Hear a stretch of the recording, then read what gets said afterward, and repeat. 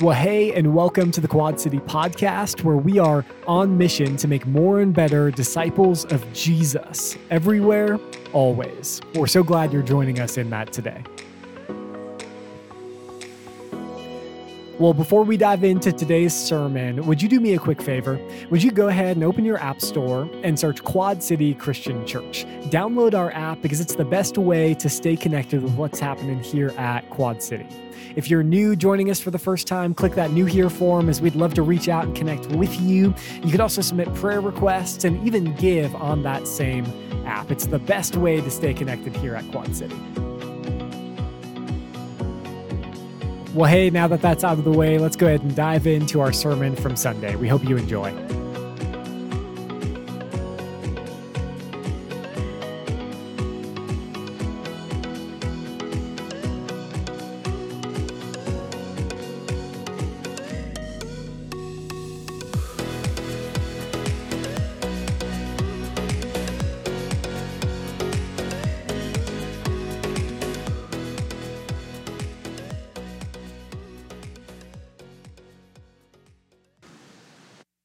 Well, good morning, Quad City. My name is Anthony. It's an honor to get to read through Scripture with you today.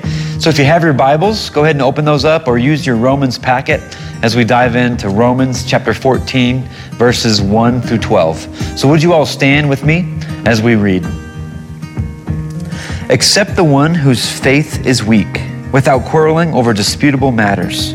One person's faith allows them to eat anything, but another whose faith is weak eats only vegetables. The one who eats everything must not treat with contempt the one who does not. And the one who does not eat everything must not judge the one who does, for God has accepted them. Who are you to judge someone else's servant? To their own master, servants stand or fall, and they will stand, for the Lord is able to make them stand. One person considers one day more sacred than another. Another considers every day alike. Each of them should be fully convinced in their own mind. Whoever regards one day as special does so to the Lord. Whoever eats meat does so to the Lord, for they give thanks to God. And whoever abstains does so to the Lord and gives thanks to God. For none of us lives for ourselves alone, and none of us dies for ourselves alone. If we live for the Lord, and if we die for the Lord. So whether we live or die, we belong to the Lord. For this very reason, Christ died and returned to life, so that he might be the Lord of both the dead and the living. You then, why do you judge your brother or sister? Or why do you treat them with contempt? For we all will stand before God's judgment seat. It is written, as surely as I live, says the Lord, every knee will bow before me. Every tongue will acknowledge God. So then, each of us will give an account of ourselves to God. Let's pray. Lord, thank you for your word. Thank you for the book of Romans. God, give us wisdom as we learn to accept that there are those whose faith is weaker than ours. And give us patience. And God, we want to live to honor you, for we know one day we will stand before your judgment seat. So give us the discernment and teach us through your word. Help us as we learn more and more about you. And we love you, Lord. In Jesus' name we pray. Amen. Well, welcome. My name is Jason. Go ahead and have a seat. Thank you. So glad that you're here today. Want to welcome all of those who are joining in online from whenever and wherever you are. So grateful to have you. Thankful you have decided to start your week by worshiping with us here at Quad City Christian. Want to welcome all of those out in Prescott Valley. We're so grateful for you as well. And just want to begin by saying Happy Mother's Day to all the moms among us today. So grateful for you this morning. If you have your Bibles, go ahead and turn them on or turn them to Romans chapter 14. That's where we're going to begin today, Romans chapter 14. For those of you who are newcomers with us, we've actually spent the last several months working through the book of the Bible called Romans. And so we've made it all the way to chapter 14. And I want to begin today by sharing the big idea of our text this morning is this. What do you do when you realize not everyone believes like you?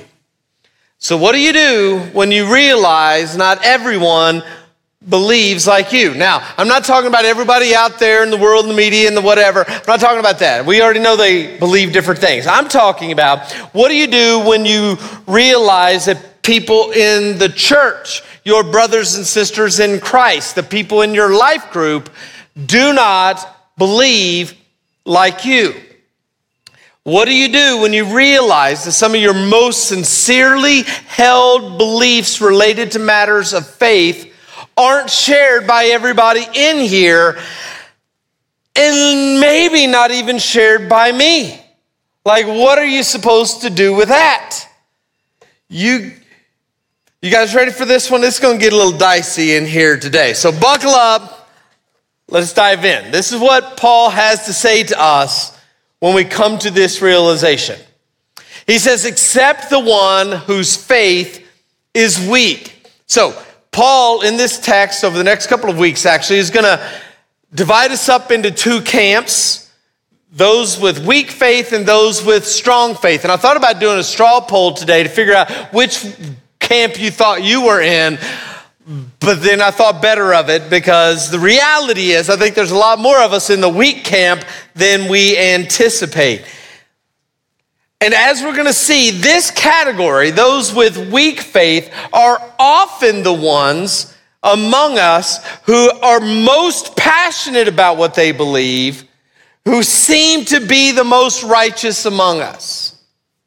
Paul says, "Except those whose faith is weak, without quarreling over disputable matters." Now, I need to point out the obvious here real quick.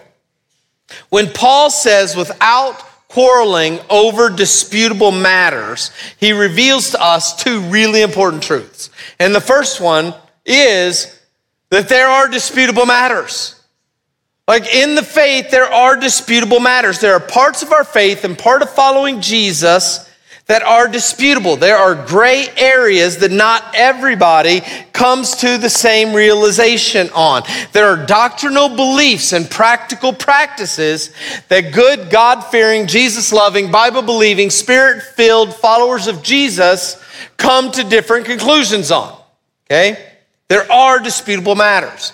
Now, the very fact that he's talking about disputable matters brings us to the second realization, and that is that there are some indisputable matters. Why would you talk about disputable matters if there weren't indisputable matters? So, the reason he's talking about disputable is because there are indisputable. And he says the disputable matters, they are not worth squabbling about, quarreling over. However, there are indisputable matters. And they are worth quarreling over. They are worth hashing out. They are worth fighting for. Now, there are two extremes when it comes to the church related to disputable matters. And the two extremes are, there are some who say that everything is a disputable matter. Like, we can't really know anything for sure. It's all relative, and whatever you believe, it's fine. As long as it's true for you, it's fine. All of it is disputable matters. So that's one extreme. The other extreme is there are no disputable matters. Like, it is all black and white. There are no disputable matters. And if you don't believe and behave exactly like me, then you're wrong. That's just it. If you think differently or if you act differently, then you can't be a part of the people of God, because the people of God don't act like this. There are no gray areas. You're either with us or against us. So those are the two extremes. Everything is disputable or nothing is disputable. And Paul debunks both of them with this verse. He says, don't quarrel about disputable matters, because there are some. There are some. So don't quarrel about them. And again, the fact that he addresses disputable matters specifically helps us to realize there are some indisputable matters, which begs the question, how do you know which matters are disputable and which matters are indisputable? How do you know? And that, my friend, is a disputable matter. I wish I were kidding, but I'm not. There is not a concise list that in Scripture that tells us these matters go into the disputable camp and these in the indisputable camp. It's just not in there. There's a part of this, so we got to kind of figure this out on our own. And Christians are all over the place about what goes in the disputable and what goes in the indisputable camps. In fact, our staff team, as we were working through this text together, there were 8 of us, and we literally yelled at each other for 45 minutes arguing about what goes in the disputable and not disputable camp. Like, we couldn't figure it out, and there were only 8 of us. Could you imagine 1,500 people who make up Quad City trying to figure out what's in the disputable camp? No. What about 15,000 Christians in the Quad City? No, there's zero chance we're going to figure that out. And we live in the same community. What about 15 million people in America who are believers? No, there's no 150 million, 1.5 billion people in the world. Like, there's zero chance that we're ever going to get to a concise list that we all agree on. There's part of it that we're just going to have to work with the Spirit in ourselves to figure out what are the non-negotiables of the faith. Now, one common way that this gets talked about is to begin thinking about these issues as closed hand versus open hand.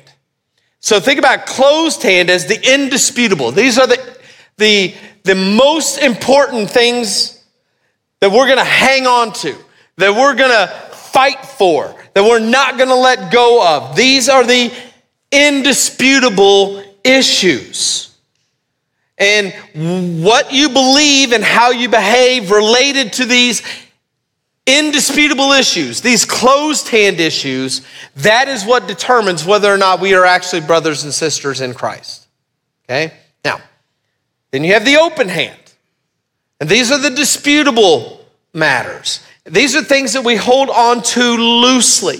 We may agree, we may not agree, but they do not keep us from becoming brothers and sisters in Christ. These are the things we don't make a fuss over. Really what happens is that after we talk about them, we just roll our eyes at you and think, do they really believe that? Like, that's what happens when you walk away, when it relates to these issues. Now, part of my job here at Quad City as the lead pastor is to both lead and pastor. And so I feel like I need to lead us a little bit and give you some directions when you're thinking about things in the closed hand versus things in the open hand. So I want to take a few minutes and share a few things from each of these hands, okay?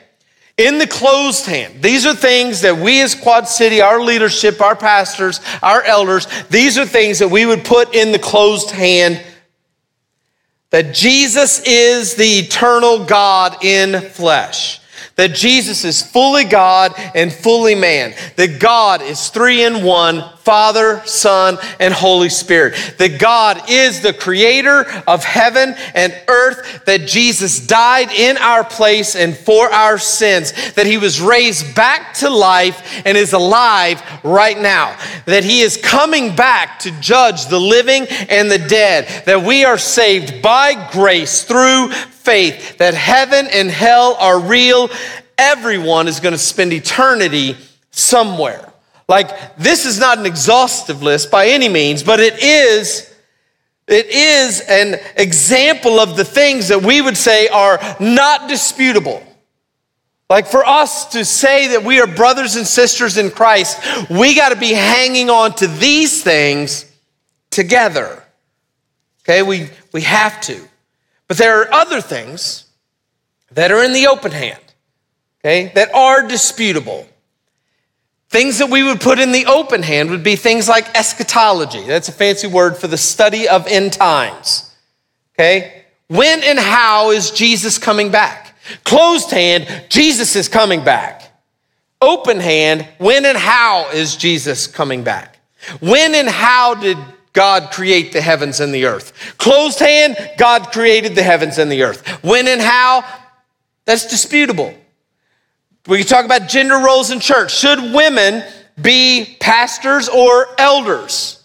That's an open hand. We have brothers and sisters in Christ and other churches who believe differently than we do about those things, and it's okay. It's an open hand for us. Is everything predetermined by God, or do we have free will? That's open hand.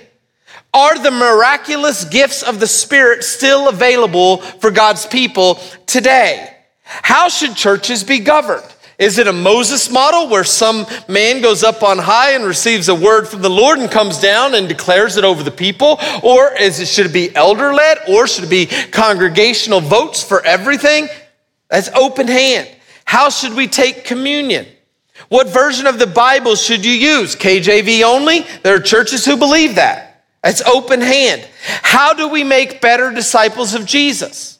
It is not closed hand. We make disciples of Jesus. That's the call. Open hand. How do we do that? Okay? So, those are some open hand. And apart from these doctrinal issues, there is a litany, hundreds, maybe thousands of very practical issues that we would put in the open hand.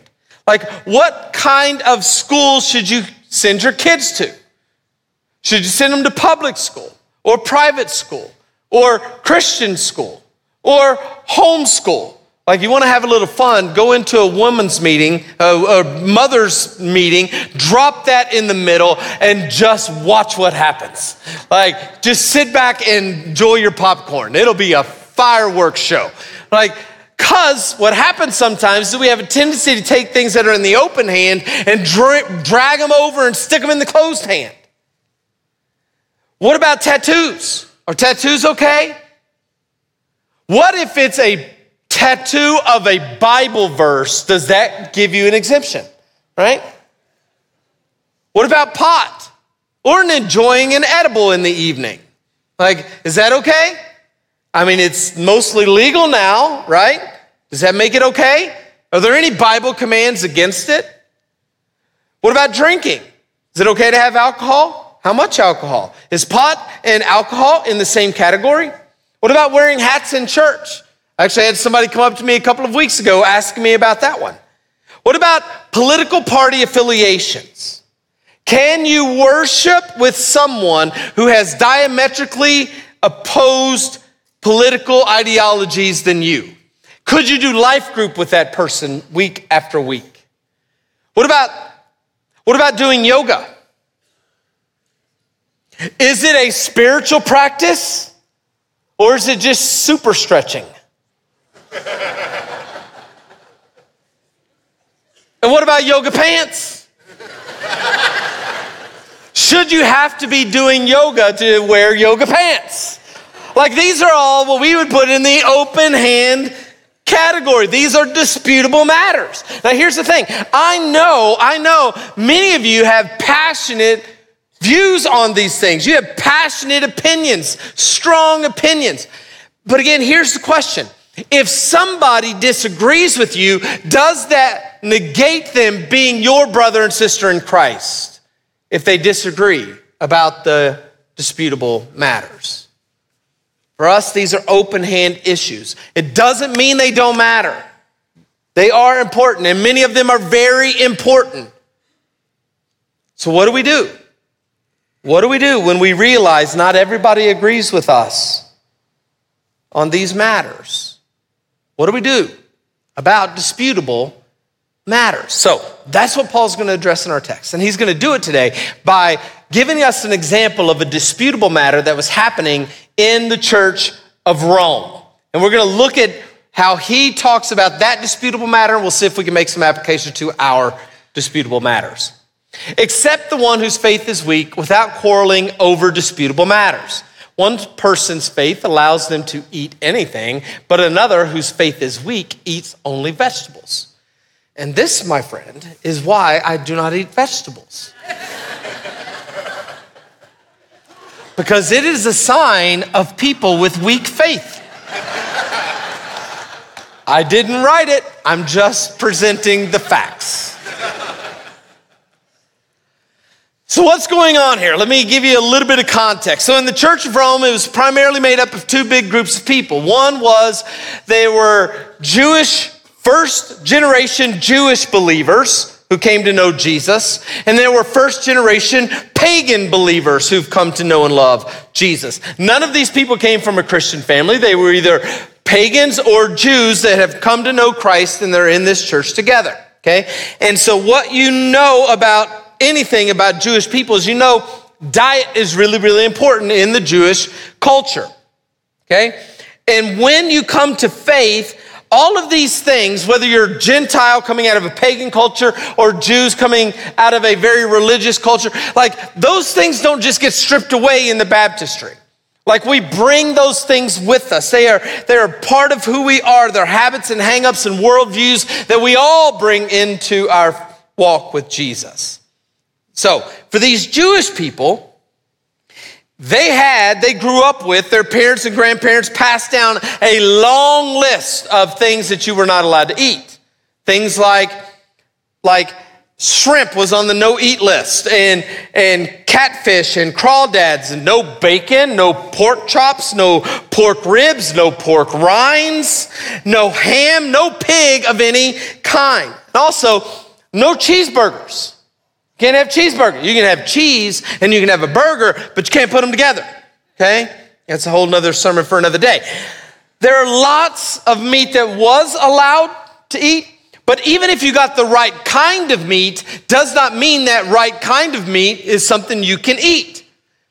Because that right kind of meat had to be killed in the right way and had to be cooked in the right way. If it was killed in the wrong way or cooked in the wrong way, it would be a sin for you to eat that meat. Okay? And then you add that in the first century, every Roman city, like the city of Rome, had multiple temples in it to pagan gods, to all the Greek and Roman gods. And much of the meat that was sold in the marketplace was meat that was offered as a sacrifice to these pagan gods. You'd go offer your sacrifice to Zeus, and you'd take your sacrifice, your cow, and bring it in, and they would kill it, and they would burn some of it up to the god, and the rest of it gets sold at the market. And so for Jewish people, they were like, we can't be eating that kind of meat. Like, even if it's the right kind of meat, it could have a demon in it, because this meat was offered to a pagan god as a part of a sacrifice to an idol. So, there was a lot that could go wrong with eating meat as a Jewish person. So, it seems that these Jewish Christians, they just quit eating meat altogether because they had lived their whole life with these rules around their meat. Now they just cannot shake the idea that this meat is tainted. So they give up all meat and they eat only vegetables. So, think about this. They were actually refraining from the eating of meat in a desire to refrain from accidentally sinning against the Lord. That seems noble, doesn't it? And what does Paul call them? Weak. He says they're weak for doing that. Weak. Why are they weak? Because Jesus has already declared all food is clean. But for some reason, Jesus declaring meat clean wasn't enough for them. So they create for themselves stricter rules than Jesus does. And Paul says, you're weak for that. They aren't able to live in the liberty that Jesus has offered to them. But the other people whose faith is strong, they have no problem with enjoying a BLT for brunch on the Sabbath. They're fine with that. One thinks it's wrong, the other thinks it's absolutely right. So how are these people who are both in the church, how are they supposed to act toward each other? He says, the one who eats everything must not treat with contempt the one who does not. And the one who does not eat everything must not judge the one who does, for God has accepted them. So when it comes to the disputable matters, the thing in the open hand, the one who enjoys the liberty has a tendency to look down on the one who does not enjoy the liberty. They often will look down on them with contempt.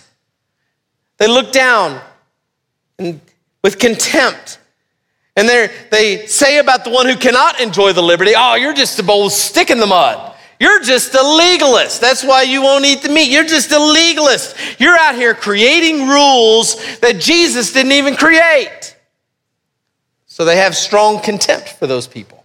Now, on the other side, those whose faith is weak, those who cannot enjoy all the liberty that they have in Christ, they tend to look on those who do enjoy the liberty, they look on them with judgment. They judge them. Well, how could you do that? How could you eat that? How could you go there? How could you act like that? How could you participate in that? How could you drink one of those? How could you eat that? How could you vote that way? How could you believe like that? How could you practice that way?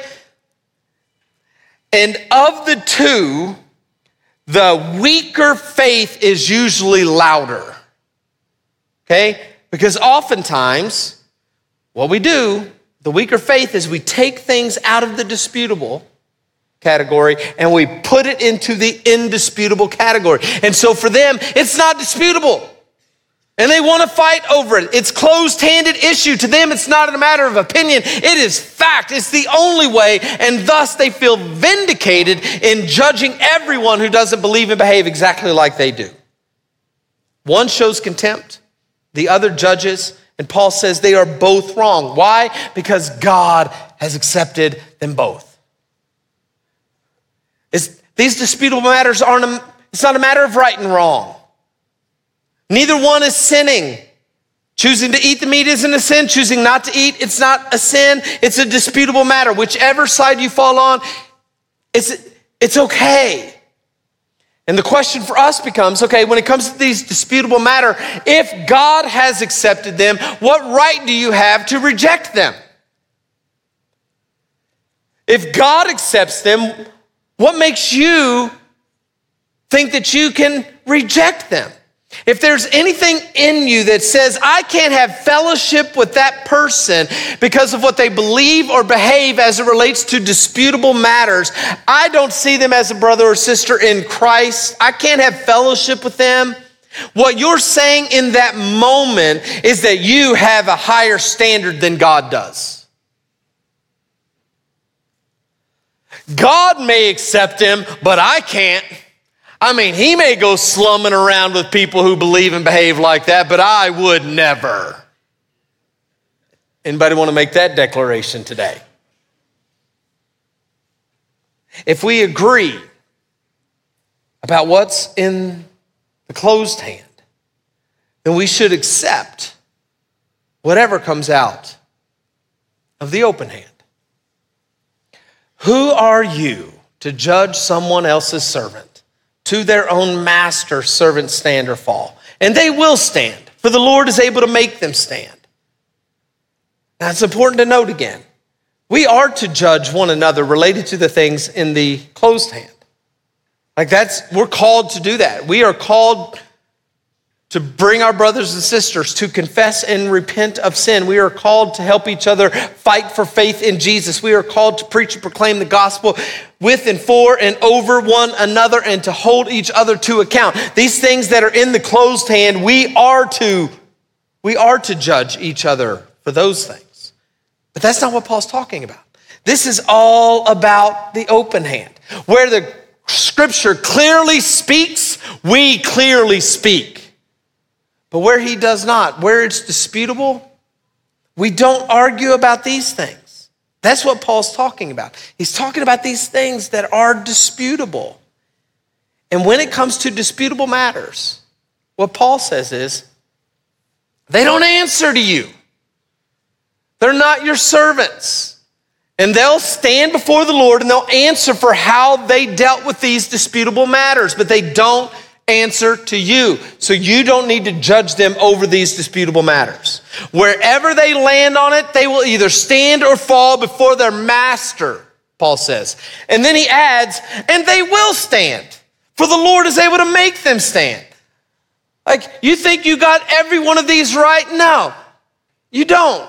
And that's okay. They don't have it either. But the Lord will make them stand because these are disputable matters. They don't answer to you, and you don't have to answer to them when it comes to these disputable matters. So, point of the text is, so stop fighting about the disputable matters. Stop quarreling over the disputable matters.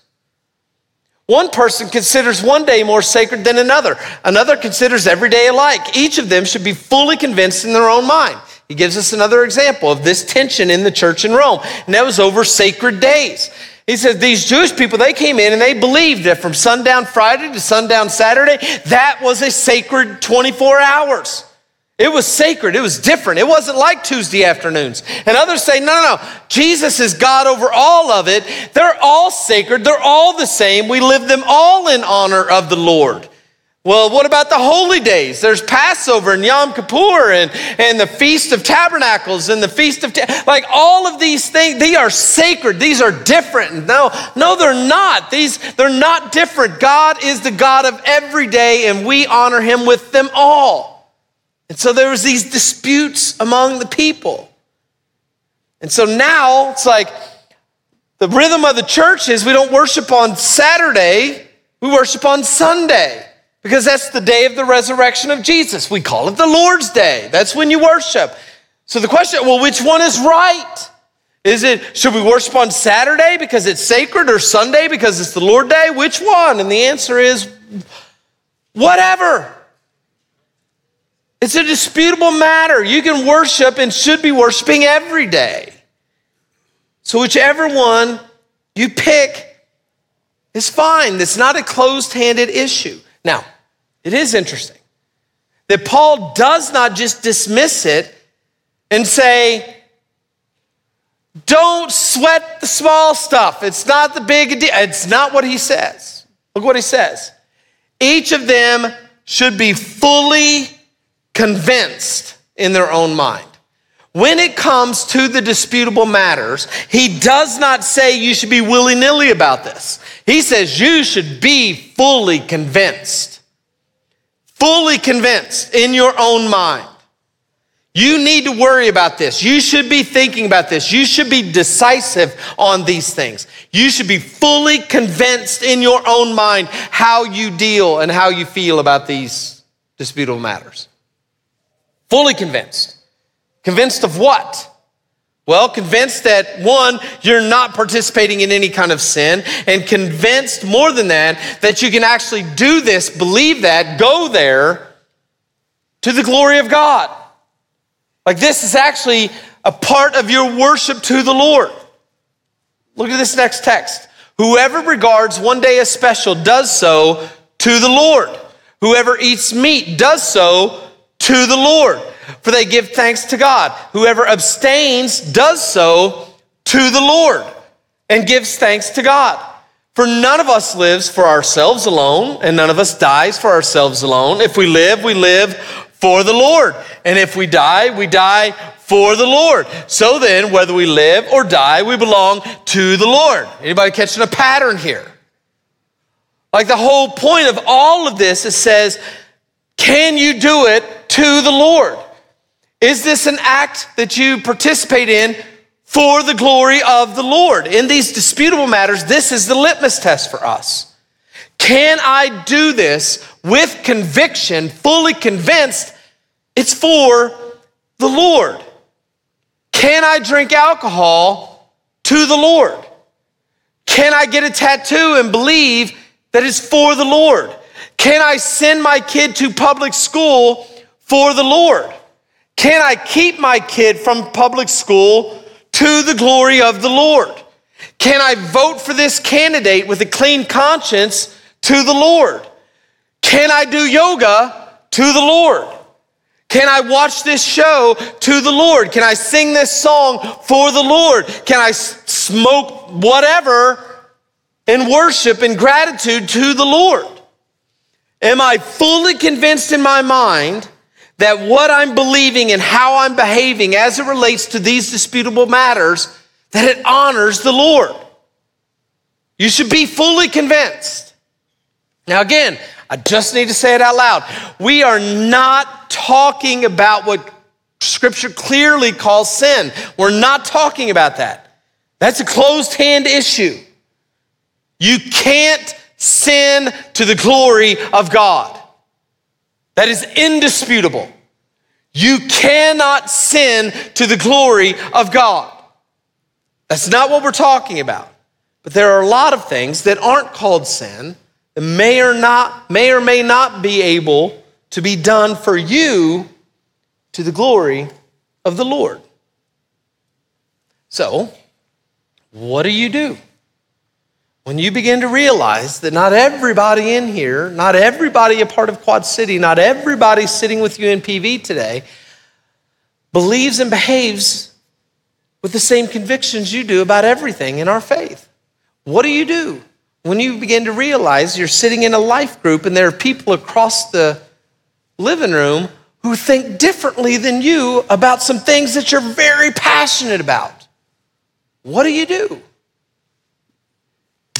Walk up, shake the dust off, and leave? What do? Let me give you 3 quick takeaways. Here's the first thing you do. You determine, is it a closed hand issue or an open hand issue? Like that's where you got to start. Is this a closed hand issue? Is this the irreducible minimum of what it looks like to be a follower of Jesus and a brother or sister in Christ? Is this a closed hand issue? Or is this one of the disputable matters that we can agree to disagree on? Now, what if it is a disputable matter? What do? Here's the second thing. If it's an open hand issue, then have a conversation without quarreling. Like, we should be able to have conversations and begin to realize, oh, it's okay, you believe something different about this? That's all right. Help me understand where you come from. Tell me, why is it that you believe that? This is the conclusions I've come to. Help me understand how, because here's what may happen. I know this may sound crazy. They may actually share something with you that helps you understand that you were wrong. I know it's crazy to think that way, but it could happen. Like, there may be some disputable matters that you actually got wrong. And hearing their story may help you begin to understand and change your point of view. Like, so have a conversation without quarreling. Like, you don't need to convince them that you're right or prove to them that they are wrong. Just have a conversation. And then lastly, if you get to the place where the conversation isn't helpful and you begin to realize, oh, actually, we're on opposite ends of this and we're not going to come together. That's okay, because at the end of the day, number 3 is, remember, ultimately they answer to God, not to you. They don't answer to you. They're not your servants. They have a master and you're not it. And so it's okay if they come to a different conclusion as it relates to these disputable matters. There's a saying that our brotherhood of churches have passed down for a really long time that fits perfectly with what we're trying to say here today. And the saying goes like this: in essentials, unity. In non-essentials, liberty. But in all things, love. In essentials, in the closed hand, we have to have unity. These are the important things. We can't really actually be brothers and sisters in Christ if we're not with this. We have to be united. But in non-essentials, we can have liberty. We don't have to have uniformity in the non-essentials, in the open-handed issues. But no matter what, we're always going to act in love toward everyone. Whether they believe like we do, behave like we do, or if they just live differently in the disputable matters. We're always going to act in love. In essentials, unity, non-essentials, liberty, and in all things, love. The last thing that I will say is that you should probably tune into the podcast this week, because no doubt it's going to get spicy. Father God, thank you for your word. Thanks for giving us direction to help us distinguish the most important things from our opinions. And I pray that you'd make it clear to us what needs to go into each of those buckets. Thanks for our time together. Thank you for uniting us around the truth of who Jesus is. And may we repent of longing for and looking for and expecting uniformity in the things that are in the open hand. May our church and may your church globally find unity in what matters most. In Christ we pray. Amen. Amen. And thank you so much for joining us today here at the Quad City Podcast. Hey, our desire is that we would each look more and more like Jesus every day, week, month, and year. And we know that that doesn't just come from learning more about Him and His Word, but by actually applying it to our lives today. We hope that you take this message that you heard today and apply it to your life in a way that makes you honor Him. Well, thanks again for joining us today. Be sure to download the Quad City app, and we will see you again next time.